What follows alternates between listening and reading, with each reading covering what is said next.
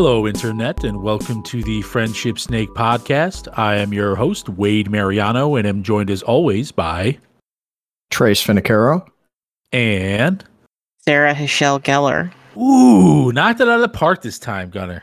Very nice.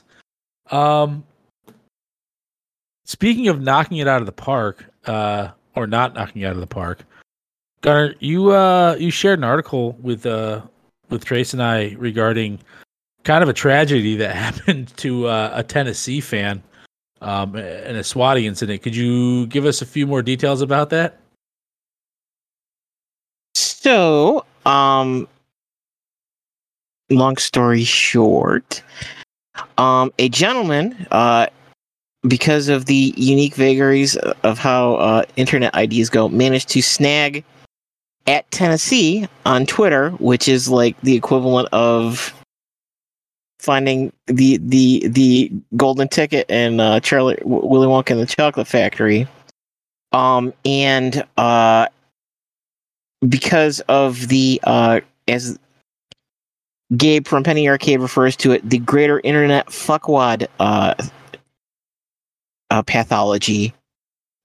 Two people who decided they wanted that title proceeded to engage in a long period of harassment that eventually ended with them doing a swatting on him.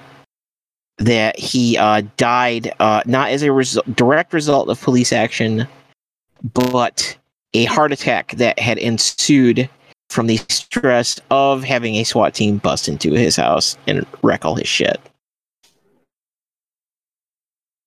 So the guy had a sweet Twitter handle. Yes. He literally had at Tennessee, which I would imagine, and they said like he literally created it like the first week Twitter was like online. All I can think of is Nissan.com, because it was a garage out in California, and Nissan eventually like sued them into bankruptcy so they could steal their handle. You know, what happens when you die? Like, can you buy it? Will it? No. Yeah. Can you? Is it an estate? Yeah. Because I mean, it sucks this guy died. But if they'd played their cards right, they might have ended up with it for free. You know, like if I don't know how easy it is to have a heart attack. If I were to have one, it probably would be when the SWAT team comes to my door. Like, it probably would be caused by something fucking crazy like that, or maybe something along those lines. But I mean, if he wasn't in that great health, then they might have just been able to wait it out and get it organically. But can you get those handles, or do they just die with the owner? I think if they don't die with the owner, they die with whoever he leaves everything to, and maybe you can buy it from them. Well, and I think more than likely what would happen too is that effectively go into an estate. If there's it's Twitter handle goes to an estate. Well, or the Twitter handle falls off the back of a truck, and somebody who knows somebody. Yeah, that's not going to work, though, Gunner, because the fact is the family's going to sue that person if they found out that happened. You know what I mean? If they care that much about it, it's that valuable. Like, well, so here's the interesting question, which is that, like, what is it in terms of service? Well, yeah, it's like you don't own your name on Facebook. You don't own your, it's a cursor. It's a service provided to you by whatever, but it's not like I'm paying a registrar to save a URL or something. You should, though. Like, well, I guess it's an argument. Like, and I didn't even plan to get into this. I feel bad because literally the problem is also it wasn't like this guy has a gun or something. It was that this guy murdered a woman on his property, essentially. Like, so it was a pretty fucked up story to tell. The SWAT team, the police anyway, to set the SWAT team. I would think it's pretty easy to draw the line, regardless of this guy's health. This was the incident that kicked off this heart attack and killed him. But you bring up a good point, and actually a pretty valid question. We don't own our usernames on these platforms that are making an incredible amount of money off of us through advertisements and through the sale of our information. Should we not be able to at least own our handles and our usernames? Well, go set up a Mastodon server. Yeah. Do it Well, and run your own Twitter. this is a very interesting problem. So I've been through this a few times. So one of them was an IRC channel, and it was owned by a software, like a free software project. And the problem is that all of the original owners stopped using this chat service. So what happened was people just started spamming it, but there was no one that could go in and delete the spam. So it was just getting polluted. And I reached out to the service provider and I'm like, listen, you have to make me administrator on this. And they go, well, we prefer not to do this. And I'm like, well, yeah, I prefer not to do it either, but the channel is getting spammed and we can't promote anyone to even moderate it, better yet, administer it. And it took me a very long time. I had to prove that I reached out to them by their email address first. They made me prove that I reached out to the original owners. Now, mind you, I owned the domain for this software company, right? For this free software project, like it's registered in my name. But that same name out on a public chat server now is no longer ours. And it's kind of a common problem where it's like who actually owns it when it's free and you can grab it publicly. Like, is it owned by the volunteers that run the chat service, or in the case of Facebook, is it owned by the corporation?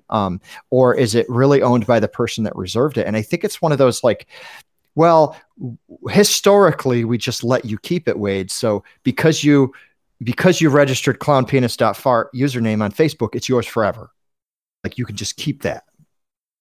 But yeah, it's technically not.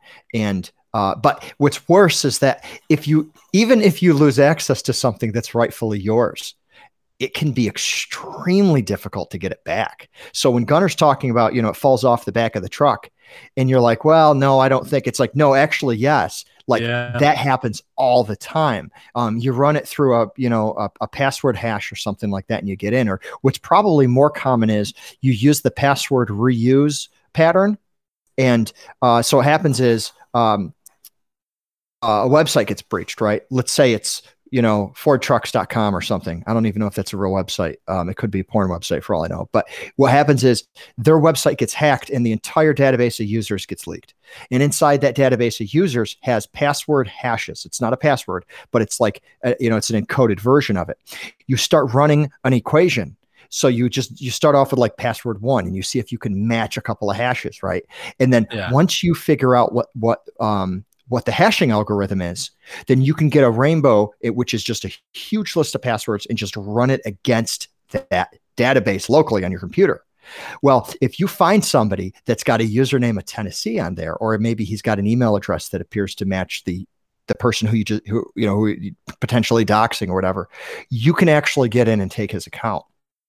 If he accidentally used the same password elsewhere and that other place was breached. So this type of thing happens like way more often than it should. And in a lot of cases, you can't get it back. There was another chat server that we had, the same software project. And with that one, we actually entrusted somebody with the administrator password and he got upset with the other administrators and he took it over. And this was Discord, right? The platform that we're actually talking on right now. It was Discord. Discord support would not fucking help us. That's crazy. Like 3,000 members. One guy, because he was trusted with it, he just revoked all the other people's access and he just started taking it over. They would not help us. And I had a similar issue with a Facebook group, and the Facebook group had the software name in the group, right? So like, let's say the software is called Firefox, right? It was like Firefox, like user group was like the name of the group. And it had, something on the order of like 6,000 users. I had to actually file like a copyright takedown saying that they were using our branding without our permission when that same guy decided to boot everyone off of there. And he eventually gave everything back, which was, in my opinion, very nice of him, even though he's a douche. It's very nice of him. But like, what do you do? And we were 6 hours with these services being completely, unreachable and destroyed. We were 6 hours in, and what the other admins had decided was, fuck it, we're just going to make a new channel. Like, we're just going to inconvenience like thousands and thousands of people, and we're going to make a new channel. So I know I'm like, diving a lot into that, but I'm with you. Like, who owns, your clownpenis.fart Facebook name, which it's great that you own that, but who actually owns it? Right. It's a good point. It's just kind of fucking crazy, I guess. But I guess there's nothing really comparable to it. It's not like a bank account or anything like that. So, or a title to a piece of property. But a good point. It's also way easier to casually murder somebody over this than the other ones. Well, speaking of ownership, and kind of shady business, FaZe Clan, which is an esports team, I believe they're pretty popular for Counter-Strike, but I know like they're competitive. They're for Fortnite as well.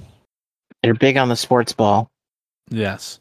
So, well, not really. Actually, they're just big on esports, which is the opposite. On the ball is sports. Yes. No so they have fired one member and suspended 3 more over.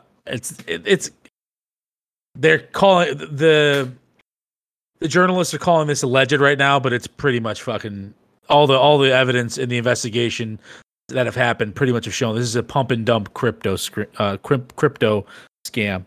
So essentially, what happens is there was this brand new crypto coin called Save the Kids, and a percentage of the sales essentially went to this charity that would help kids. And they hired a lot of these celebrities, 3 guys from the FaZe Clan team. I think Rice Gum, who's a douchebag fucking YouTuber, was also a big part of this, and he's been in a countless scams before. So what they did was they got, everybody, buy this to the moon, all this bullshit. Like, used a lot of I don't know, catchphrases, that made them seem like, this is legit. And then pretty much it was a calculated strike. They all went crazy on their Twitter. They were push. They were showing the graphs of it going up and how great an investment was going to be, telling everyone to hold it. And underneath like every tweet, they'd be like, this is not financial advice.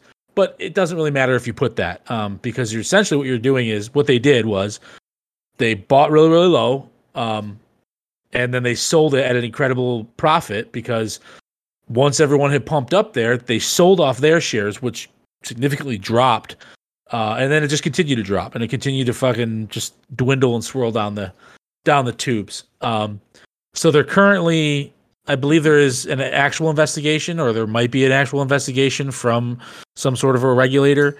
But actually 2 YouTubers, one of which I follow pretty closely, Some Ordinary Gamer, and I'm fucking up his name, Coffee. I'll get back to that when you guys start talking about it. I'm taking up all this time. CoffeeZilla and Spencer Cornelia. Yeah. So Mia Mudahar also, who's Some Ordinary Gamer, they like tracked down their wallets, showed the timeline, and proved that this is the type of shit that happened. It's essentially, I don't know if you call it insider trading, but I think it kind of is. It absolutely is. And the only reason that it's hard to punish this is because the pump and dump schemes they're regulated when it comes to the stock market, but we really don't know how to regulate these properly when it comes to the cryptocurrency. Well, actually, although it's essentially the same thing. Technically, we do. We just do the Chinese model, which is death and rolling over the machines with steamrollers. I mean, this gets into a separate. There's the whole like effective child gambling predation thing going on with the influencer side, but it's also like, this is just, like they talk about pump it up. This is just cryptocurrency, right? I mean, that's there isn't one. What is it? There are no good cryptocurrencies. They all have they all effectively are either this or become this, right? Yeah, and you make a good point. Elon Musk has actually been accused of doing this, and I don't know if it was intentional on his part, but like him just saying, "Oh, you know what? We don't accept Bitcoin over at Tesla anymore because it's not an efficient use of electricity," and because of that, it's just wasting energy in the time of an energy crisis. He's like, well, we're not going to accept it anymore. Then all of a sudden, Bitcoin like loses like 25% of its value. That can be perceived as manipulation. But he's even done it even stranger. Like he'll just just talk about Dogecoin. Like he'll just send a tweet out and he'll just like mention Dogecoin in it, and then all of a sudden it shoots through the roof again. So I know it's not the same as influencers telling you to go out and get it. But, I mean, it's definitely a gray area. Well, and is it really different? I mean, other than the fact that Elon's not doing it on a fucking YouTube channel and Minecraft and Fortnite video, like, is it really that different? So it's a little bit different. So in the general sense of things, I think it's similar. But that being said, he's not actually saying, go buy this coin, go buy this coin, go buy this coin. Is the problem also like a transitive thing? So you basically have direct, circumstantially evident, like malevolence, where they're just being like fucking scam art, you're being low tier scam artist, and then you have the Elon problem where it's effectively I'm just trying to be a dude on the internet, like making the joke. Yeah, unfortunately, because I'm also like I've literally become a living meme lord. People follow me because they're just not appreciating I'm making a joke. I'm just being silly. I think they're two separate things. I think with this Face Glance incident, they absolutely fucking knew what they were doing. They were looking to rob people of their money, and that's ultimately what it is. You are robbing your followers and the people that you influence. Again, then this goes back to, but isn't that effectively the core function of a cryptocurrency? I mean, you could argue it's the core function of a currency. No, I guess yes, of currency, but now you're digging a little too far in the weeds on that. Like, I know, but you should be able to purchase something in good faith and hope that it will appreciate. Like, that's how it's supposed to go. But there's finite resources, things don't last, things come and go, empires rise and fall, right? So eventually unless you're a very rare commodity in this country's economy, it will eventually fall. It may take 50 years, may take 100 years, but it's eventually gonna, you know what I mean? It's not gonna be where it's at. You can't spend the entire time on top. However, this is a pump and dump, right? It's very clear. None of these people are incredibly intelligent that are involved. They're just very manipulative. They actually this one, the guy that got fired, and I'm blanking on his name. The one they got rid of.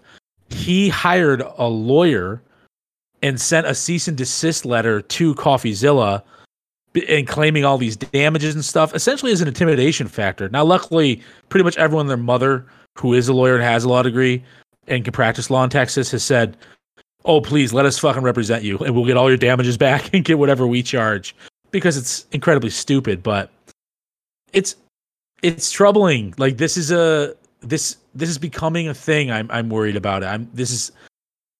I do believe we have to get away from cryptocurrency. I think it was a kind of a great idea, but it's really, like you said, it's kind of a trash.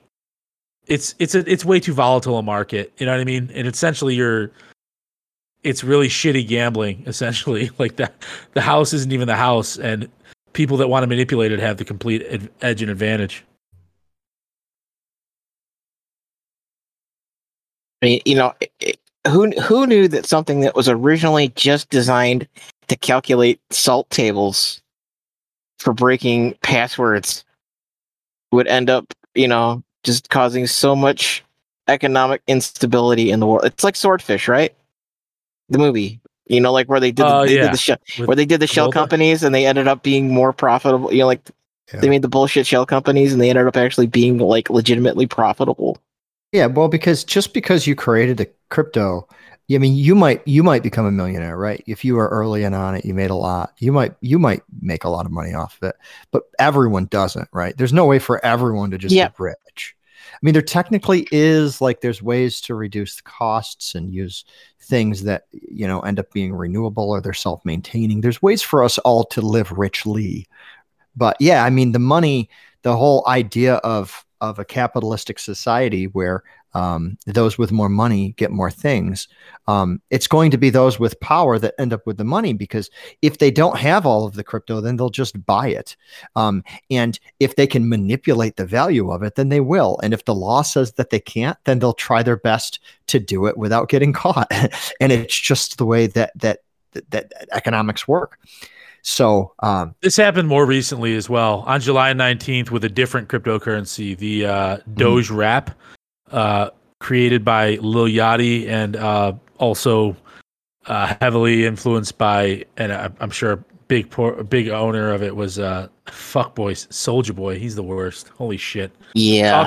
Talk about a talentless fucking goober who has like ridden his shit like shit. Wasn't he the one selling? Yeah, Isn't he selling those knockoff emulators? The rip, yes. He is the king of fucking scams. It's the same thing though. It's the same concept. It's a bunch of rappers that are popular, not necessarily good rappers, but just popular rappers that have kind of maintained in the limelight. It's peak parasocial guy smacking his fucking demo tape in Times Square, sticking it in your hand, and like, oh, now that I signed it, you got to buy it. But they did the same thing. Yeah. They talked it up. This new coin, it's totally 100% liquidable. I think it said it had a limit of like 7 trillion fucking coins or some shit, units or some shit. Just some bullshit. Just buy some fucking arcade tokens. Get the giant.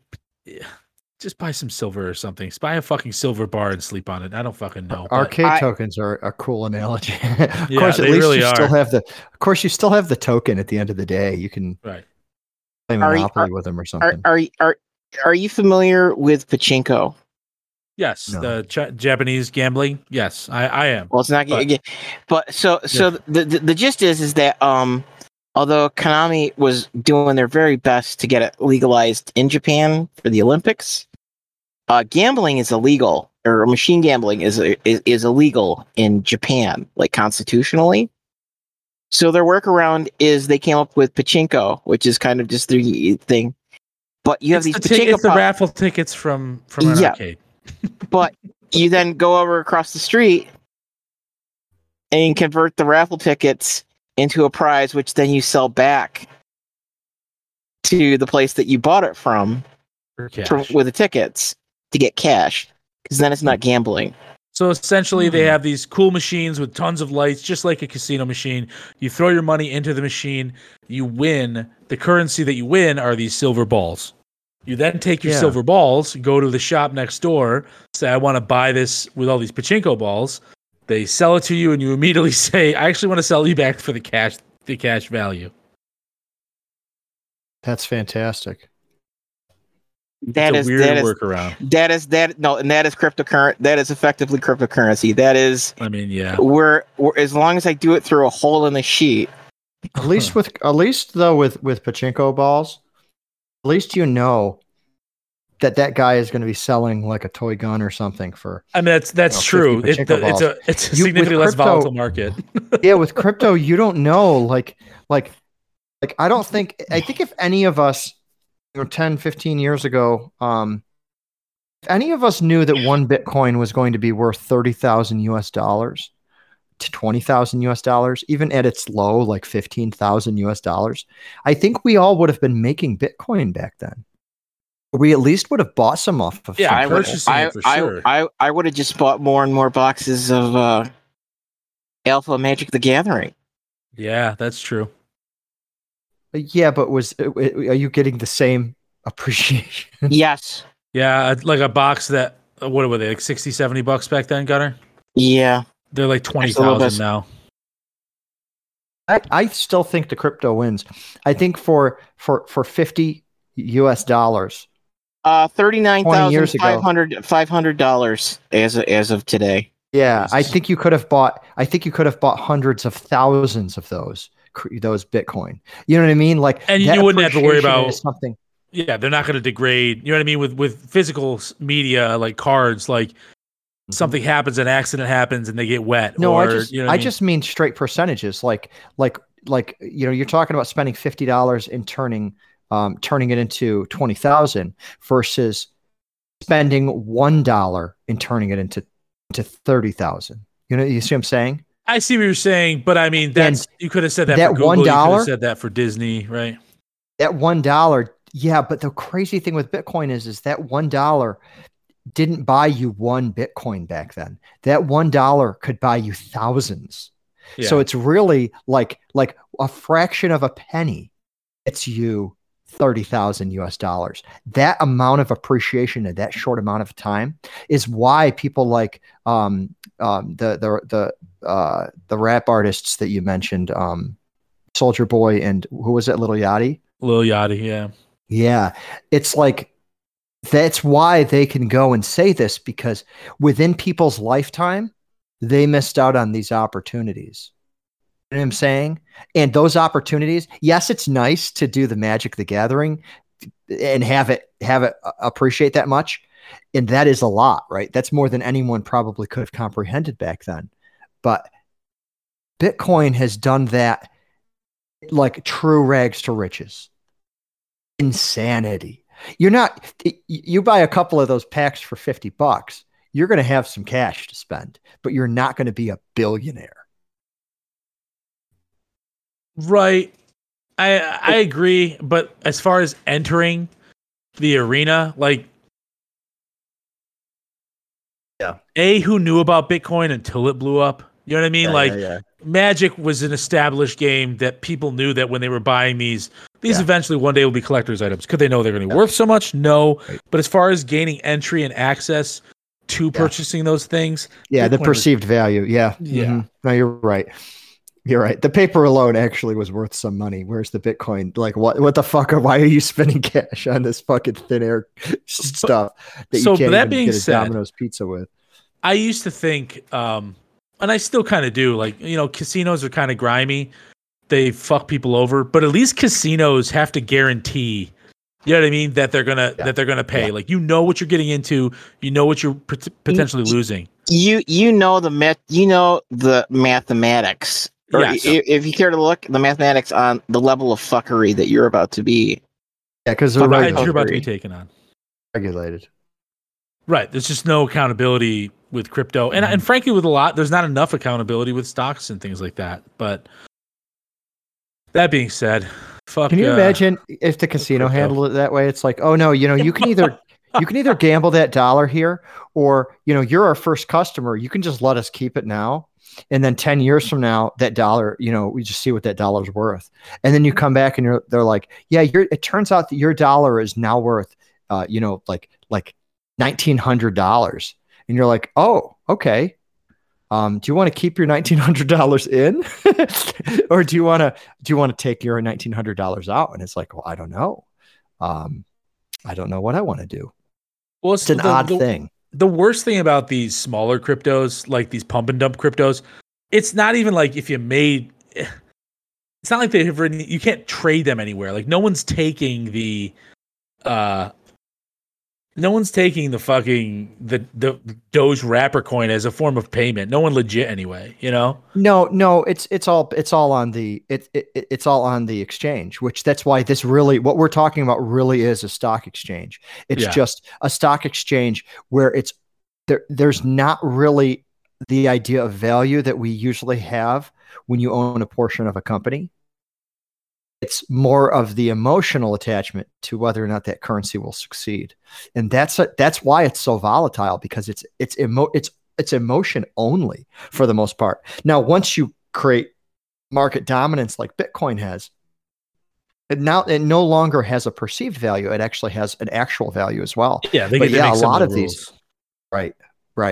And that's why Doge was so crazy. I mean, I want to say like several of our friends, I remember they were discussing it on one of the other Discord channels, and like one of them like made like thousands of dollars off of Dogecoin when Elon Musk was on SNL, and they're like, do we dump or do we keep it in there? Like, what do we do? I dumped way early and I still made, $100 plus dollars. So I was happy with that. Now, granted, I could have made a lot more, but it is what it is. That being said, as far as ownership is concerned, Gunnar, you there's a Delta pilot that's extremely pissed off and suing for $1 billion. Can you go into a little more detail about that? So, this gentleman, decided to proceduralize a informal process that they had kind of amongst the pilots. So, a lot of jobs, they have turnover, right? Mm-hmm. So he took it upon himself to kind of come up with how a tool would work to perform that process in a more automated way, then paid another guy or another company or whatever to write this app to use amongst his fellow pilots, based on a similar kind of platform that they had already created. Well, no. So what? Okay. What? The gist of it is that effectively he reinvented Slack, but it was specifically for pilot related tasks. So like you're coordinating who's on what flights. Just like your checklist, that sort of thing. The repeatable stuff that's part of just daily operations of being a pilot. Because pilots' lives are checklist. I mean, like that. Other than the awesome, jet age captains of the sky, everything about being in a flight crew is looking at a list and making sure that somebody signed for it. So he paid this other company to make this app for him. He's a decent amount of money. It's like $100,000, something like that. Yeah, $100,000. Okay. Other pilots thought this was awesome. They started using it, on a pretty regular basis. He talked to Delta management to see if they would be interested in buying this thing. And, there were some discussions about it, and then Delta, the discussions dropped off. For I think it was about a year, but 2 years later, Delta rolled out their own implementation of this concept. And dude immediately proceeded to file a lawsuit, for $1 billion, alleging that Delta stole his messaging app. Never mind that there's no code. There's no code being exchanged, and it's the equivalent of, again, saying that I stole Slack or Skype because I use an open source messaging protocol. Yeah. To write a messaging app. Yeah. And it's not quite saying a baker suing you because you made a loaf of bread, or because he says that he he owns the concept of bread. But I guess it's how. So it's one thing to sorry. It's one thing to say I stole an invention if you're the person who actually made it. Yes. But right. When you're the PM who came up with a project and then basically says, I need you to make this thing that does this, and then you don't do the work of actually doing it, are you technically the inventor? Because there's not any unique technology. But even if it was right, even if it was unique, what this comes down to, and I think it's a very interesting problem when it comes to intellectual property, is does you solving that problem is you like saying, I want to solve this problem, a problem that anyone that you work with could probably sit down and describe the same problem, right? In this case, what they call messaging software. So yeah, kind of like Slack or Discord, but with kind of like a to-do list in it, right? You're talking about catering, cleaning, fueling, accounting for how many carry-ons you have, the checked bags, inspecting the aircraft. Like what you're talking about is you're talking about the workflow of flying a plane. Of flying a plane, right? And this is workflow that has been industry known for so long that you could get somebody who's been a flight attendant for a week, be like, I want to make an app that makes your job easier. What would it do? They'll be like, oh, well, and then they start listing the same things that this guy's app did. And the question really comes is, there's a couple of problems here. Number one is that Delta actually offers this like weird incubator program, right? Didn't they like encourage this of their employees? Wasn't that part of the problem here? Gunnar? I'm not sure if it was the incubator thing, but he did talk to management who had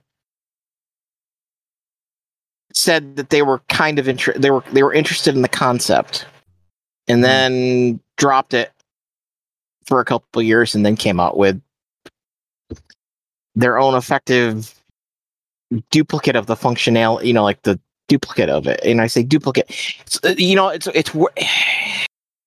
see, maybe this is where we're biased too, because like this is a software thing, but it's like this isn't. They had already built this. Like RabbitMQ was already in existence. What Crew Live sounds like was just a fucking reskin with a few more specific tools. Well, I mean, it's not that it's like talking about like building a web app. Like Rabbit is a framework for doing that kind of stuff, but I mean, like there is. Rabbit's more of the protocol. So it's like email, right? I know I need to send an electronic message to you. And then what do I use? Well, fortunately, there's a standardized way to do that. And it's called simple messaging service or whatever, or simple mail transfer protocol or post office protocol, right? So there's underlying protocols that you can choose when you know that you need to send something from one place to another. And RabbitMQ is just the protocol that person chose. That's really a technological decision, and it does kind of weaken the argument. But that's if the invention is the tool, right? You can't fault him for using other tools to build that tool. No. And this, so I think the reason that this strikes home with a lot of people is because I think that it can be perceived that Delta cherry picked someone else's. One of their own stole his idea. What was pitched to them. But in reality, what Gunnar and I know, this happens a lot, is these companies were actually talking about it for years. And, in the case of the, like some of the grounding issues that we had with all of the planes had to stop at once, whether it was for the pandemic or whether it was for some other type of technical failure. That's when it's like, what, this would have been a lot easier if we had this app, if we just had ways to communicate with people easier. The other thing too, and I don't know if anyone like is talking about this, but like Wi-Fi in airplanes is still, I feel like it's still kind of like a relatively new thing.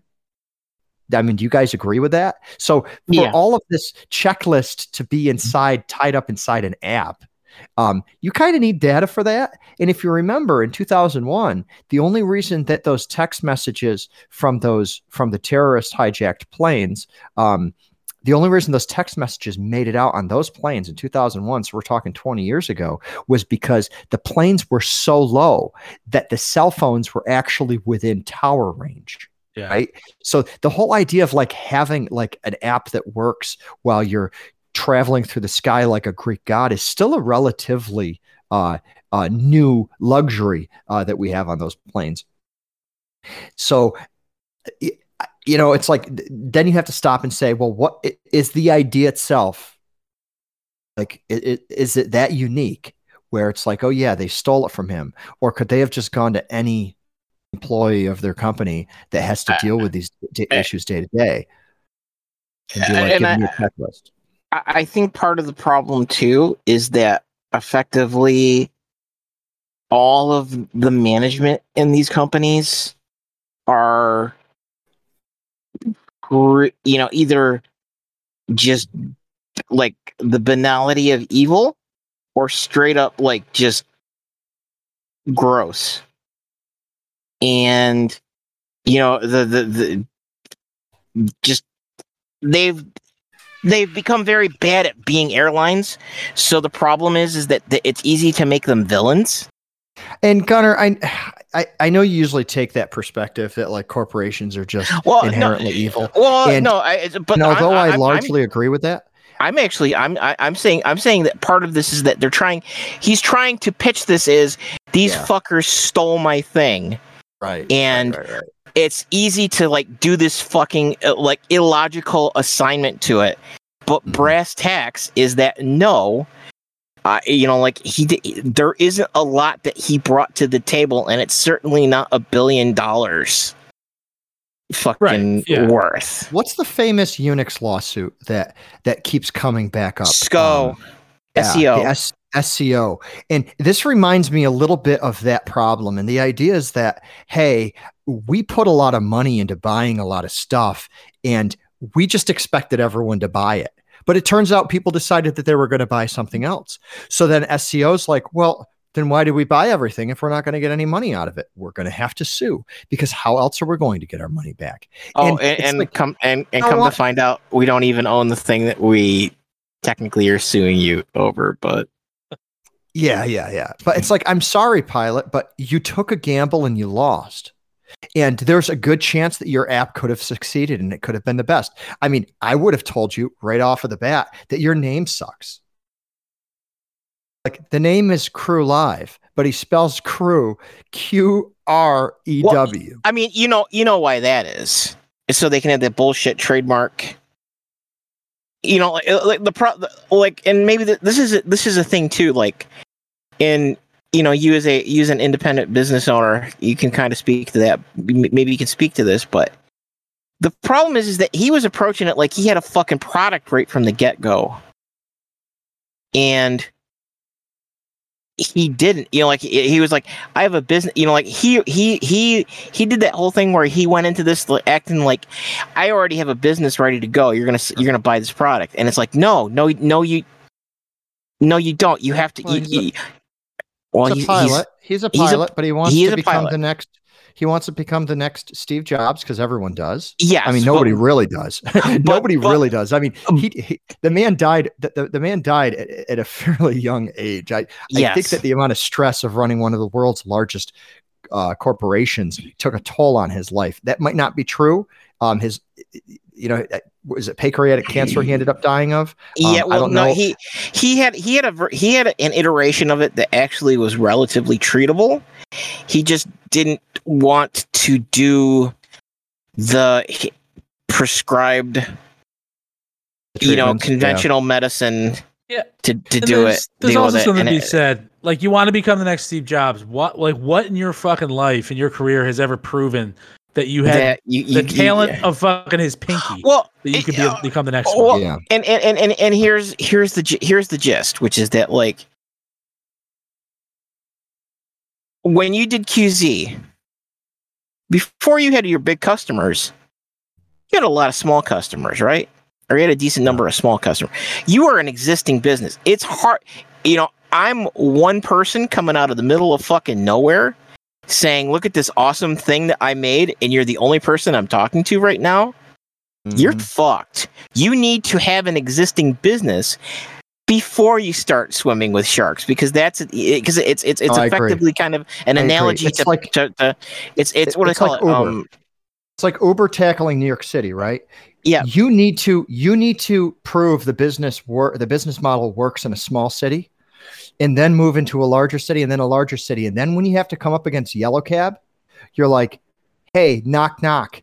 Yeah, we're a little tech company, but we're going to put all of your fucking taxis out of business. And it's not because we want those taxi drivers to stop driving. They can drive for Uber, but the world has spoken and they want to do things through this app, and they don't want to wave you down or call a phone number. These younger people don't even dial phone numbers. They want to use an app for it. And you're completely right. What this guy should have done is he should have infiltrated the airspace. He should have infiltrated it from, no pun intended, from the bottom and worked his way up. And what I mean is he should have created secure workspaces for the employees to access on their phones. And then once they realized that this was a viable solution for the business, then they could have, the scale could have tipped over to his favor, and then Delta would be like, hey, you know what? This is fantastic. Can we buy it from you? But, you're dealing with fucking flights, right? It's something that by nature has to be secure. And if everyone is using this underground fucking text messaging app that some rogue pilot made, now he's fucking fired. So it actually, back to like the companies are evil thing, it's like, it actually is really difficult. It's fucking really hard. It's really hard to pitch a product at a big company that has way more resources than you do and hope that they pick yours. And what's interesting is, my company has a similar story where I decided to take something that my employer needed, and I decided to do it on my own. And when they came back to me and asked me for help integrating a newer version of my product that I wrote at my home, I'm like, that's fine. But it proved that there was a business model, and it proved it with these little tiny baby steps.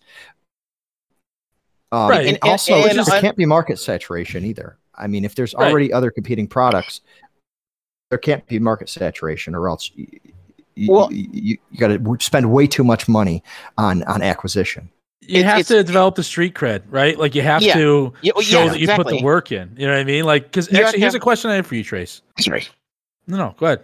Go ahead, Gunnar. Well, you have to have that precedent.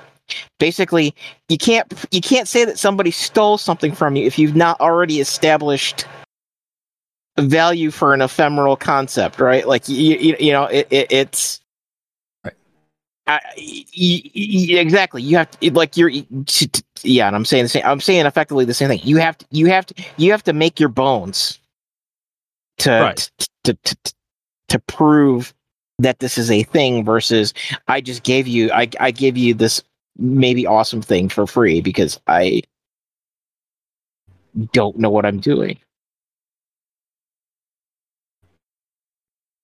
And I guess my question, Trace, I mean, you've been doing QZ for God, how long now? 8 years.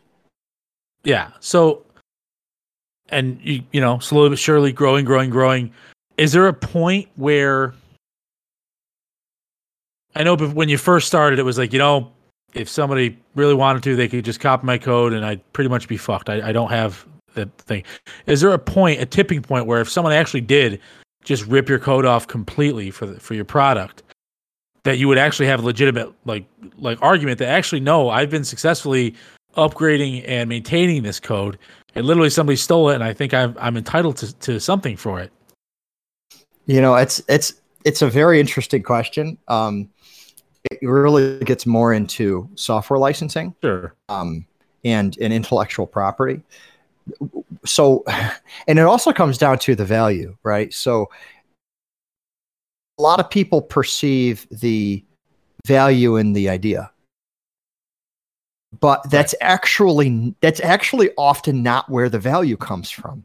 Its utility is the real value, right? It can be the utility.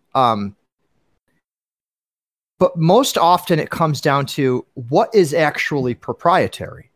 So what is something that the company actually has that's actually very, very expensive to reproduce? And a lot of people think that it's just, it's the code that I wrote, right? So like it's the app that I wrote that manages airplanes or whatever. I didn't write an app that manages airplanes, but the idea. It's like, oh, well, it's this idea because I thought of how to solve this idea and I was the first one to say it. Therefore, I deserve everything. And it's like, well, your idea really, unless it's extremely complex to solve that problem, I don't think that we should be issuing as a country, actually, and as a world. I don't think that we should be issuing patents on software when all the software does is it just solves a problem that everyone already knew about, but it does it in a way that anyone would have done. Right? I don't think it's a novel idea.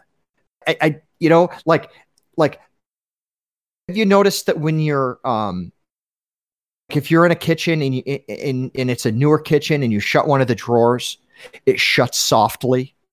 Have you noticed that? Yeah. How many times did people have to listen to a loud slamming drawer before they're like, well, you know what? It turns out that we could figure out a way to make this softer.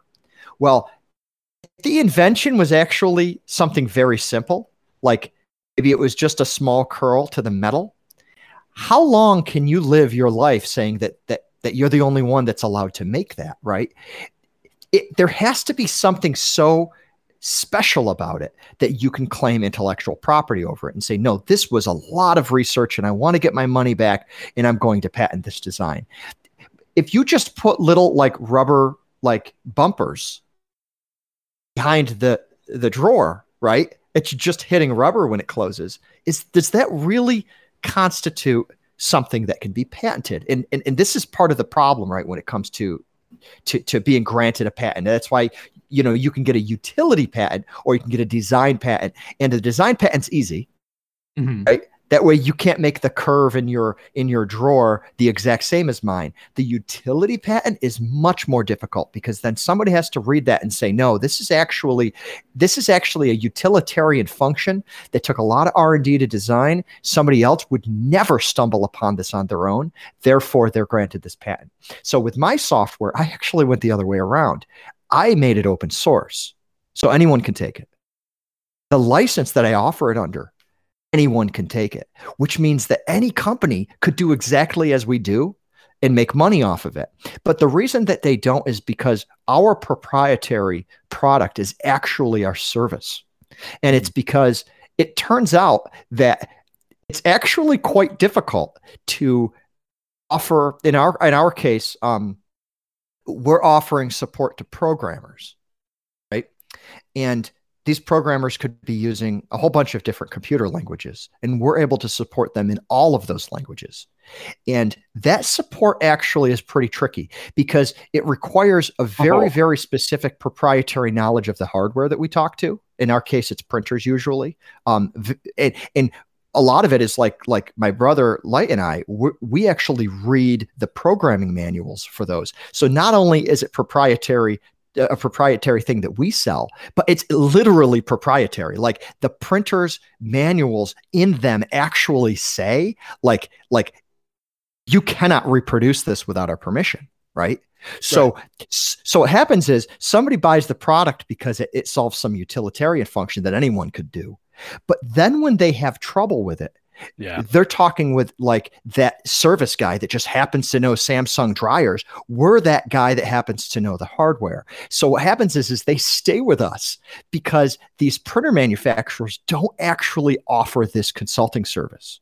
So it's an odd bait and switch, right? They pick us for the utility, but they never leave us because it costs less for them to pay our subscription and have Light reply with the exact answer that they needed to center align something on this proprietary printer than it would be for them to solve that problem on their own, and they'll never get an answer from the manufacturer. So we're actually more in the service industry, oddly, right? Than we are in like the application invention industry. Our application is not only knockoffable, it's deliberately left out there so that anyone could take it and knock it off. And they could do whatever they want with it.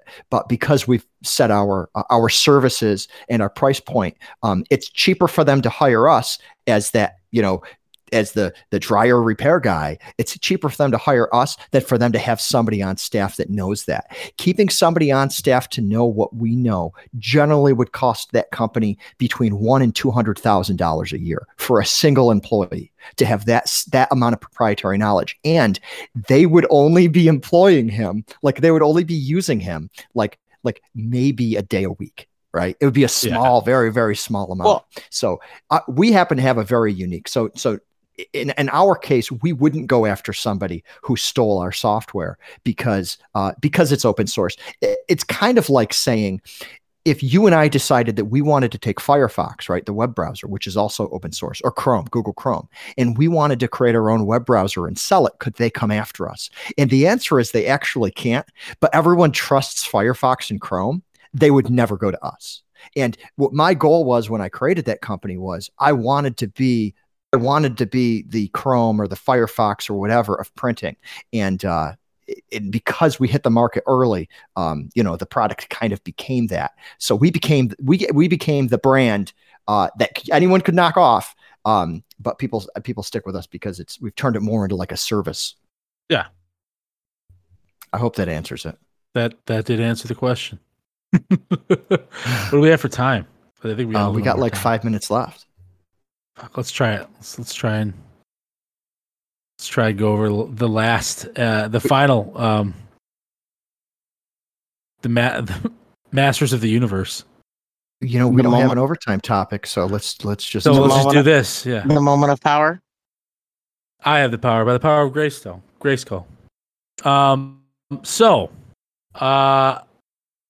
Kevin Smith, the director, Mallrats, Clerks 2, Dogma, played a large role in writing for some of and producing for Netflix a reboot of Masters of the Universe series. So while this was going on, there was an insider outlet, some sort of a media outlet that researches things in nerd culture, specifically called Clownfish. They got with an insider on. Go ahead, Gunnar. No. I have nothing. I have nothing to add at the moment. Okay, go forth. So, Clownfish got in touch with an insider that was working on the project, on the Masters of the Universe project, and they said, really, this is not about He-Man. I know the trailer features a lot of He-Man and Prince Adam, and Orko and things, and those original characters, Man-at-Arms, Duncan, I think his actual name is, but the reality is this is more of a spin-off, and it's really about Teela, who is Teela's like a background character essentially in the original He-Man series. She's a side character. She's not the main character. Can we agree on that? Yeah. Well, she's as much a main character as Man-at-Arms is. Yes, she's just like Man-at-Arms, just like Orko, just like the Sorceress. The Sorceress. She's not the main character, right? No one watched He-Man to watch Teela. No one watched He-Man to watch Orko or Man-at-Arms or anything like that. He-Man, and I would argue He-Man and She-Ra essentially are the two famous characters from Master of the Universe. So when Clownfish, but not Fistor. No, the man, or Ram Man, or Beast Man. So that being said, Clownfish posts this insider information. Kevin Smith literally, as many would view, no, fuck it. He told a lie. He posted that I've wrote several of the scripts. I can guarantee you that He-Man is not taking is not like taking a seat on the bench. This is absolutely a He-Man story. He's not being sidelined. So the series premieres, and everyone's like, what the fuck? You killed He-Man off in the first episode, as well as Skeletor. And the rest of the episodes, it is legitimately about Teela. You even killed off fucking Orko. Spoiler alerts, but this thing is shit anyway, from what I can see. So I shouldn't be breaking your heart that badly. So he gets a lot of hate for this, like a lot of hate. And he he pretty much backtracks a little bit, tries to, I don't know, he goes to this Comic-Con thing, a Comic-Con type convention. It's really just a panel discussion about this show, and he addresses it. And he's kind of like throwing himself, well, this is what they did to The Boys too, which is not the case at all. The Boys was extremely successful. There was no lying about it. People gave it a hard time for whatever reason. Maybe bombed it because it was super graphic, and maybe changed a few things. But he's manipulating. He says, "Oh, how is it not based on He-Man? He sacrificed himself. He became, a messianic character. It's based all on He-Man, but that's not the fucking truth. Like, that's not the case." So he's getting panned pretty hard because it kind of seems like he lied completely about it, because it was all along about Teela, which they should have just been honest about. And he also has kind of gone on record in the past saying that he never really was into He-Man. And then, like, while he was working on this project, he kind of like turned face, or he kind of like said more recently, "Oh, I loved He-Man. I was a huge fan of the series," which is also seems kind of lame. And when he got confronted on that, he pretty much said, no one that has the money gives a shit whether I liked He-Man or not, essentially. That's the gist. Yeah, so it sounds like he's mostly guilty of lying. I actually have my own take. Kevin Smith, at least as far as this stuff goes, has always been a fucking hack. Really? Like, I don't know. So there's two things, which is that there's the kind of infamous. So Kevin Smith has distinction of he invented. What is it? He created a character for DC called Onomatopoeia, who's like a Green Arrow / Batman villain. But his whole bit is he's like the Joker, but he can only talk in onomatopoeias. So like out, or so like bang, boom. Yes. Yeah. But blarch. So big. So like, again, back earlier 2000s, the 2010, the 20-aughts, not the 20-aughts, the 2010s, but. So he did two comics. So he did a Green Arrow series for DC. All this hype got to like the 7th book or the 6th book, where it literally ends with Onomatopoeia slitting the throat of this one main character in the story, and he just fucking ghosts DC after that. 2 years later, he's got one for Marvel, where he had to do a Spider-Man book, and he got 4 books in. He has Spider-Man overdosing from heroin after falling off a building. Ghost Marvel. This is a guy who has not, other than doing Clerks. Like other doing the View Askew universe and stuff like that, he enjoys consuming this stuff. He's been very dog shit at actually playing in this toy box, as it were. Aren't we talking about two things here? One of them is whether he did a successful job. Right. Well, okay. I think you're citing. Please let me finish. I think you're citing examples of where he intentionally sabotaged the work that he was supposed to be doing, and he let down his fans. The other one is lying to their face, and I think that's really the point of a lot of this, right? I mean, it's twofold, right? One of them is that he was hiding the fact that he was switching the main character out for another character. Right. He was hiding that. He was deliberately hiding that from people. that you could almost say was a sabotage. But it's one thing when he hides it, it's another thing when he lies. And from what I'm reading of the people that are really outraged about this, most of them aren't as concerned about the gender switch as they are about how he misled them. Am I capturing that properly, Wade? So here's the deal. So the hardcore He-Man fans that just love all of it, I guess there's a couple of points that they make and that they have made.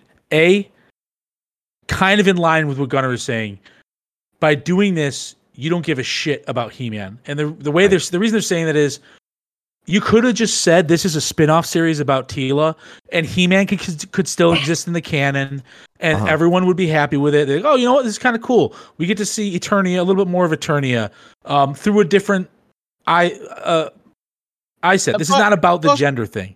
Post-apocalypse, oh fuck, we're things have gone really bad. Yeah, but you're right, Trace. Like, you completely lied about what the plot was of this. Like, and didn't even lie, got caught, and then just doubled down on the lie. And B, you fucking killed off the main character of this universe. Like, what they're furious about is, responsible for that though? That's the part that's a bit odd to me. Like, is he solely responsible for that? Because who hired him for this? Netflix did. So can't Netflix own a little bit of the fact that they're okay with him killing off He-Man? Netflix, well, I don't know how much creative control Kevin Smith had. I mean, he sounds like he wrote 4 of the scripts, so he had a good amount of control. I believe it's only a 7 or 8 episode series, so he may have been responsible for killing He-Man off. And it sounds like he was actually responsible for it, because he said in his own words, this is like Jesus Christ sacrificing himself. This is like, it sounds like he was part of the creative force to do that.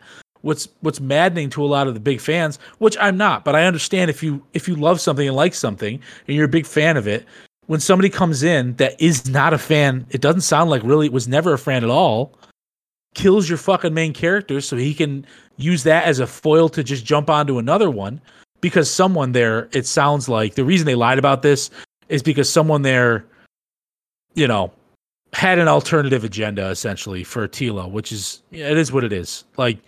But like I said, none of the hardcore fans are pissed that it's about Teela. They're pissed that you killed their fucking main character for really no good goddamn reason, and you didn't tell them straight up. Like, this is Teela's story. This is the side character's story essentially. They put in. They throughout the show, it sounds like, I didn't watch it because it's trash. But from what I understand, it's trash. But it sounds like there was a lot of like her whole, she's all pissed because Prince Adam never told her that he was He-Man, but he literally kept the secret to protect all his friends. So she's kind of just a spoiled, rotten bitch. But aside from that, it's a lot of like jabs at like Prince Adam and He-Man the whole time, essentially as if there's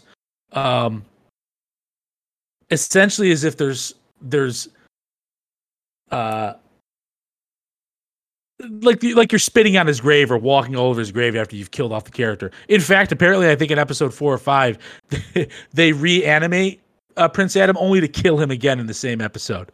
So it's kind of like, it's fucking weird, man. And it's not really super respectful of the source. And I think this is where Gunnar is saying, yeah, this guy jumps into these things because everyone gives him the street cred, which this is news to me. I always thought he opened up a fucking comic book shop and made a television show. He's a fan. Right, but when he actually gets down to, when he's supposed to roll up his sleeves, when he's supposed to roll up his sleeves, he gets in too deep and he just fucks it up. I've only seen like the cult classics. Yeah, the old really 80s gotten much further than surface. Right? Yeah, so like I remember watching Clerks, which was terrible acting. It was really poor. It was fixed camera, right? There was no one walking around with a camera for any of the scenes, and it was super low budget. And there really wasn't anything great about Clerks.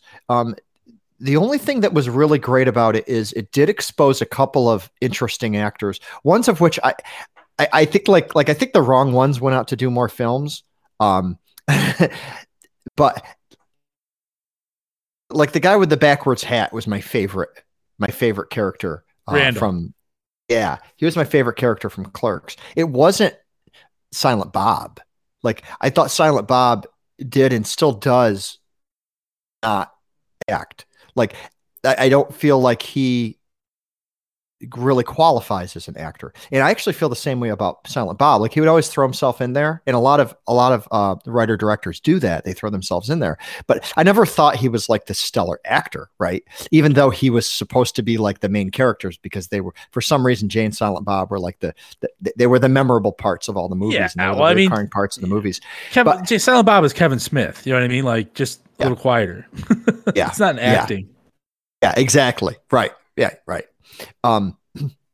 So I wouldn't know what to expect if somebody told me he was animating a series, but didn't he do a Jay and Silent Bob? I think we covered this. Didn't he come out with a Jay and Silent Bob animated series or something like that? I believe it was a Clerks animated series, and Jay and Silent Bob were like at the forefront. And how did that do? Like, is that still going? Did it I think die after the first season? I honestly, I'd never watched an episode. All right.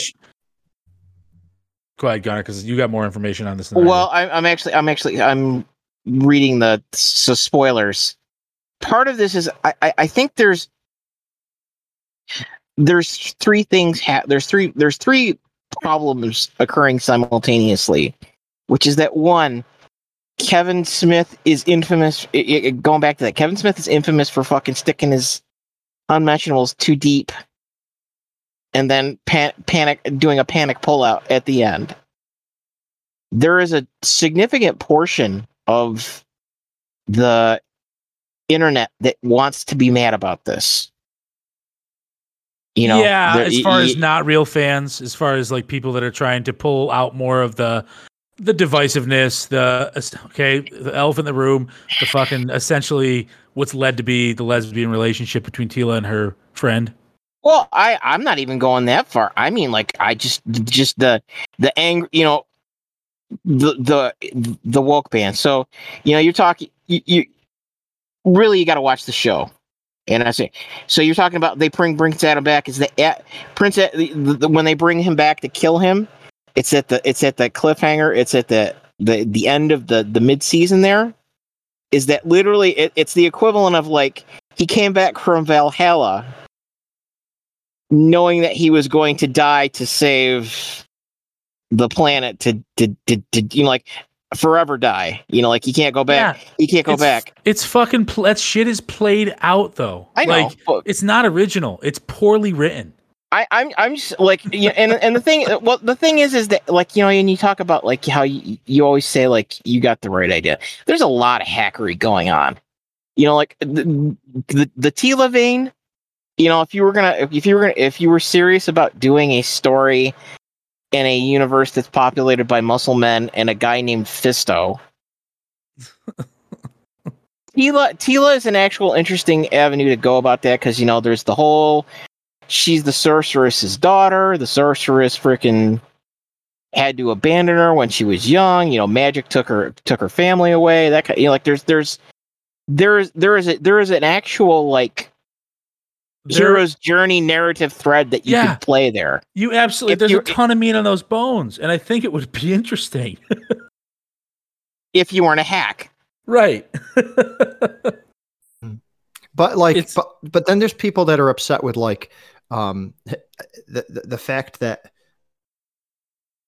that Tila was like kind of crushing on him in the old show, and now in the new show is coming off kind of more like interested in girls. Dress is different, looks different, and people are upset about that. They're like, you should have kept it true to the original. But I think what like, how do you make a 2021 version of a show whose like all of the characters are like overly sexualized for absolutely no reason? Yeah. Like, how do you make a new version of that in 2021? And so like I think that there's a lot of different levels of people being upset about this. There's the historical accuracy of it, but do you remember Star Trek did this? At TNG versus original Star Trek. Yeah. Yeah, but I mean the movies. The movies came out with some continuity errors, and people were really quick to point them out. And the writers are like, this just happened in a parallel universe that was very close to the Star Wars that you know. Like, and it's like, well, that's kind of cool. They're just like, no, we wanted to change the characters to be more like what today, what you would expect today. And I don't know. I think that people get a little bit bent out of shape over the gender stuff, because they're afraid that we're sheltering like the children from what like a woman looks like in a bikini and stuff like that. But I also think that it doesn't need to be that. Like, people should be able to choose. Like, they should be able to turn on two cartoons and be able to be able to choose the one that they're going to, play for themselves or to play for their children to watch. Yeah, I think the consumer should be able to choose. But at some point, a Netflix executive stopped and was like, they must have been like, wait a second. Oh, you mean he's so the guy, the He-Man guy? Yeah, the one that like we were going to just make a bunch of plastic action figures for. He's gone now? Okay. Like, at some point, somebody must have known that this was coming. What's curious about, well, I'm sure they did, but they're not going to, you know what I mean? Like, so the whole thing is weird to me because it comes off on the it is easy to say. It would be easy to say like, okay, this is like some fucking woke movement type of thing, but it's weird because they had She-Ra already. You know what I mean? Like, she was essentially the female equivalent of He-Man. Mm-hmm. So there's the woke argument. I don't really. I don't know. I think it's 50-50. Do I think it's completely woke? Not exactly. Do I think that played into some of it? Yeah, absolutely. Hard to deny that it didn't. Like I said, when you already had She-Ra, if you wanted a strong female lead character, it's not that big of a fucking thing. Just make a fucking She-Ra. She-Ra Master of the Universe series. And there's also, to going back to Trace's point, is that it's also like, these kinds of things are very much artifacts of the time that they're made in. Sure, for sure. As well. And, because this is actually the third Masters of the Universe series. Yes. Because there was the 2000 whatever one. Which I had seen some of that, and that was pretty decent. Some of it was. Like the Skeletor Origins. Did you see that? Did you see that at all? I thought that was a pretty badass episode. But, and again, like this one, other than the slave labor being used to make it, like, the people behind the production on this are not schmucks. This is the Castlevania team. This was also a show that was designed by Mattel to sell toys. Yeah, because Star Wars was crushing it. Right. And just like the Transformers essentially here in America. Like it was all kind of to sell toys. And Teenage Mutant Ninja Turtles, another good example. Well, Eastman, but that crew, but this kind of loops back to the thing we were talking at the start too, which is that, like, it's funny because effectively up until the federal government changed like television content laws to get rid of these cartoons for the most part. This was the equivalent of the YouTuber telling you to buy Bitcoin back in the day. It's I'm surprised they allow the word master in there still. Wow.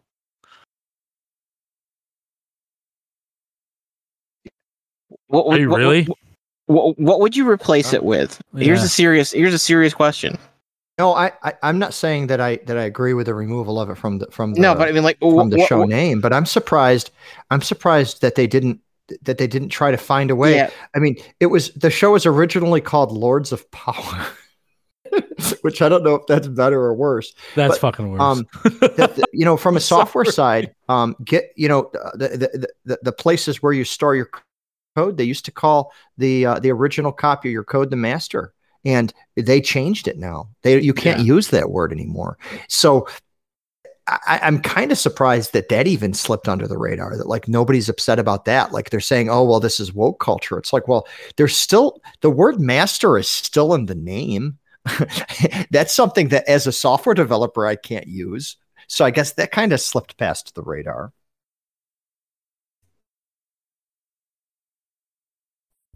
Yeah, I don't know how to compare it really. The other part, which I think you really wanted to touch base on here, and I think it's probably the last point for this topic, but the fact that this has like a 93% rating on Rotten Tomatoes. Yeah, so this is quite interesting. You'll hear it from both sides. There are two arguments to this. One, it's really good, and there are just a select few people that are just absolutely bombing this on purpose, not based on the story or anything like that. They're just, right-wing assholes essentially, or spoiled fucking fanboys. The other argument is the exact opposite of that. It's fucking critics, for the most part, are far left-leaning. They do think that there is some divisive stuff in there. It's just divisive stuff they agree with. And they're shielding it, essentially. It's a massive disparity as far as the ratings go. Because on Rotten Tomatoes, I believe you've got... Trace, do you have it up as far as what they are? I closed it. It was like 43% was the user feedback. Yeah. Yeah, here it is. No, it's third. So it's 95% for the... comes in at 95%, but it says the audience score is 33%. Right. I don't know of many things that are that there's much disparity. I guess I should have done some research, but I don't really have an interest in reading the reviews of either, because I'm, like I said, I loved He-Man when I was a kid, but I didn't really follow up with it that much. So I just think that Kevin Smith acted like a douchebag. But now I'm learning more about this. Maybe he's been a douchebag all along. So what's your take on it? Do you think that it deserves all the negative backlash that it's getting? Do you think it's just another show and maybe it's somewhere between 95 and 33% worth watching? Where would you rate it? And then Gunnar, I want your answer next.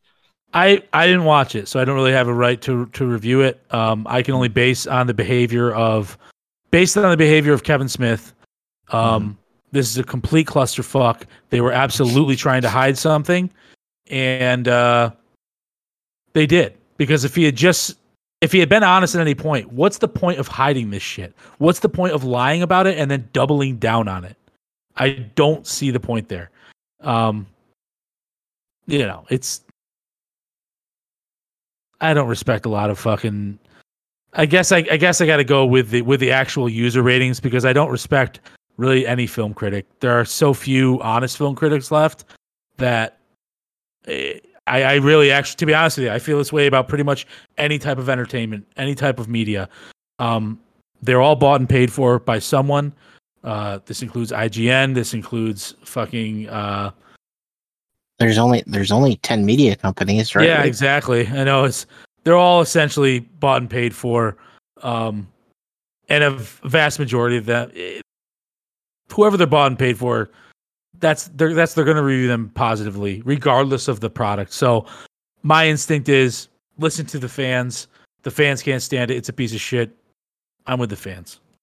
And just to pick apart their Netflix cover, it definitely has Skeletor and He-Man in the center. Yeah, huge. Dude. Like it's what you stare at. So, Gunnar, what's your take on this? Do you think this is, do you think that this is like do you think it destroys the original? Do you think that it's, if maybe it's just, him doing, just Kevin Smith doing what Kevin Smith does? do you think that all the backlash is warranted? And it sounds like you have watched it. So where would you fall between that 95% and 33% So if you were to give it a rating? I gotta be honest. I have not watched it. I'm just digging. I was digging through spoilers. I I I have to be that. I have to be me and have the side hopefully related take on this, which is I think that so you're talking about how Wade's talking about how he lied, and I wonder if this is one of those things where one of the core conceits of the story is that quote unquote betrayal of expectation, but it's completely fucked by being on a streaming service. Because what do you mean by that? So, like The Mandalorian, you had one episode every week. Yeah. This had to do it. This just dumped the block. Yeah. Like it's one of these things where it's like the format in which you're trying to tell a story is almost as important as the story itself. And it's one of these things where it's like you're writing a story that was really designed to be consumed with some time in between each of it, and it just doesn't work. So what's your Rotten Tomatoes score for this thing? I haven't watched it yet. I mean, like I'll just from my background cursor, I'd say maybe like a 75. Gunnar, I gotta ask you a question. Like, why is this not the case with anime? What do you mean? Anime is written based off of manga that is supposed to be consumed when the manga comes out. But they can drop an entire season of anime. It's incredibly popular. Well, but the other problem being is that more often than not, the anime gets ahead of the manga nowadays. But anime also, I feel, and I don't watch the anime like you guys do, but I feel like anime is not afraid to they're not afraid to, number one, go straight against the grain, right, and completely destroy stereotypes, but they're also not afraid to stick with those stereotypes. Like, they're okay with keeping characters around that will always look sexy. Like, and I haven't seen like the transition like this, but this is a huge period of time, right? You're talking, what, 20 years? How much time between the last episode of the original He-Man? If you would He-Man, or if you would do like She-Ra, like something that came. I mean, we're talking closer to like 30, 35 years, I'd imagine. Oh. I don't know. So, I mean, how many anime series had gaps like that in it that you can actually draw a parallel? And typically they don't reboot anime series either. So I guess you know what? That's a fair argument. And you got to remember that they effectively scrubbed the quote unquote sequel series to the original Masters of the Universe to make this. Like, they fucking Star Wars Extended Universe that shit. Yeah. Did you guys end up doing the hell's the Danny Tanner show there? Full House? Did you guys end up watching any of the Full House reboot? No. It was very intelligently done. What they did is they introduced the old characters and then they got rid of them, and you just stuck with the new ones. So it's some ways, I think, kind of similar to what they did here. Of course, there's differences with cartoons. You can keep characters around for a lot longer. You just get somebody who has a similar voice. You don't need to shove them off the show.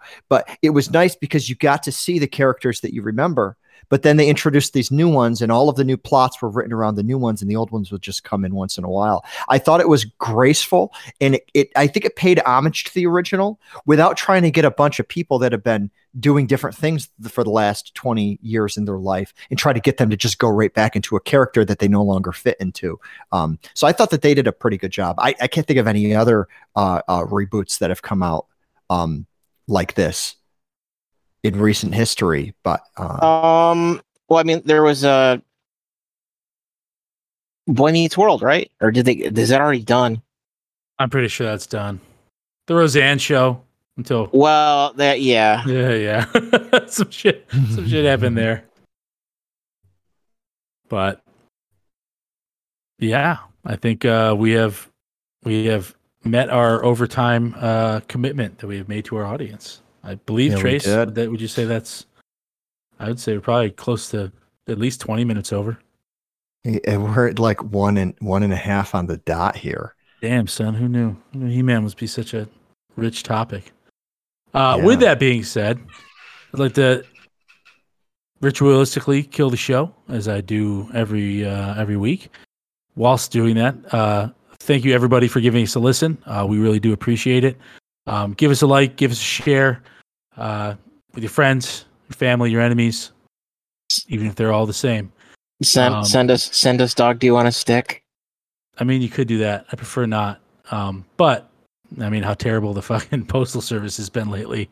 Probably never make it to me anyway. So go for it. Do your worst. But with that being said, thanks everybody for giving us a listen. And we would love to hear suggestions. Send us topics so we can talk about them. Thanks again, guys. Gunnar, take us on out of here. Ride the snake. Ride the snake. Ride the snake. Ride the snake. Ride the snake.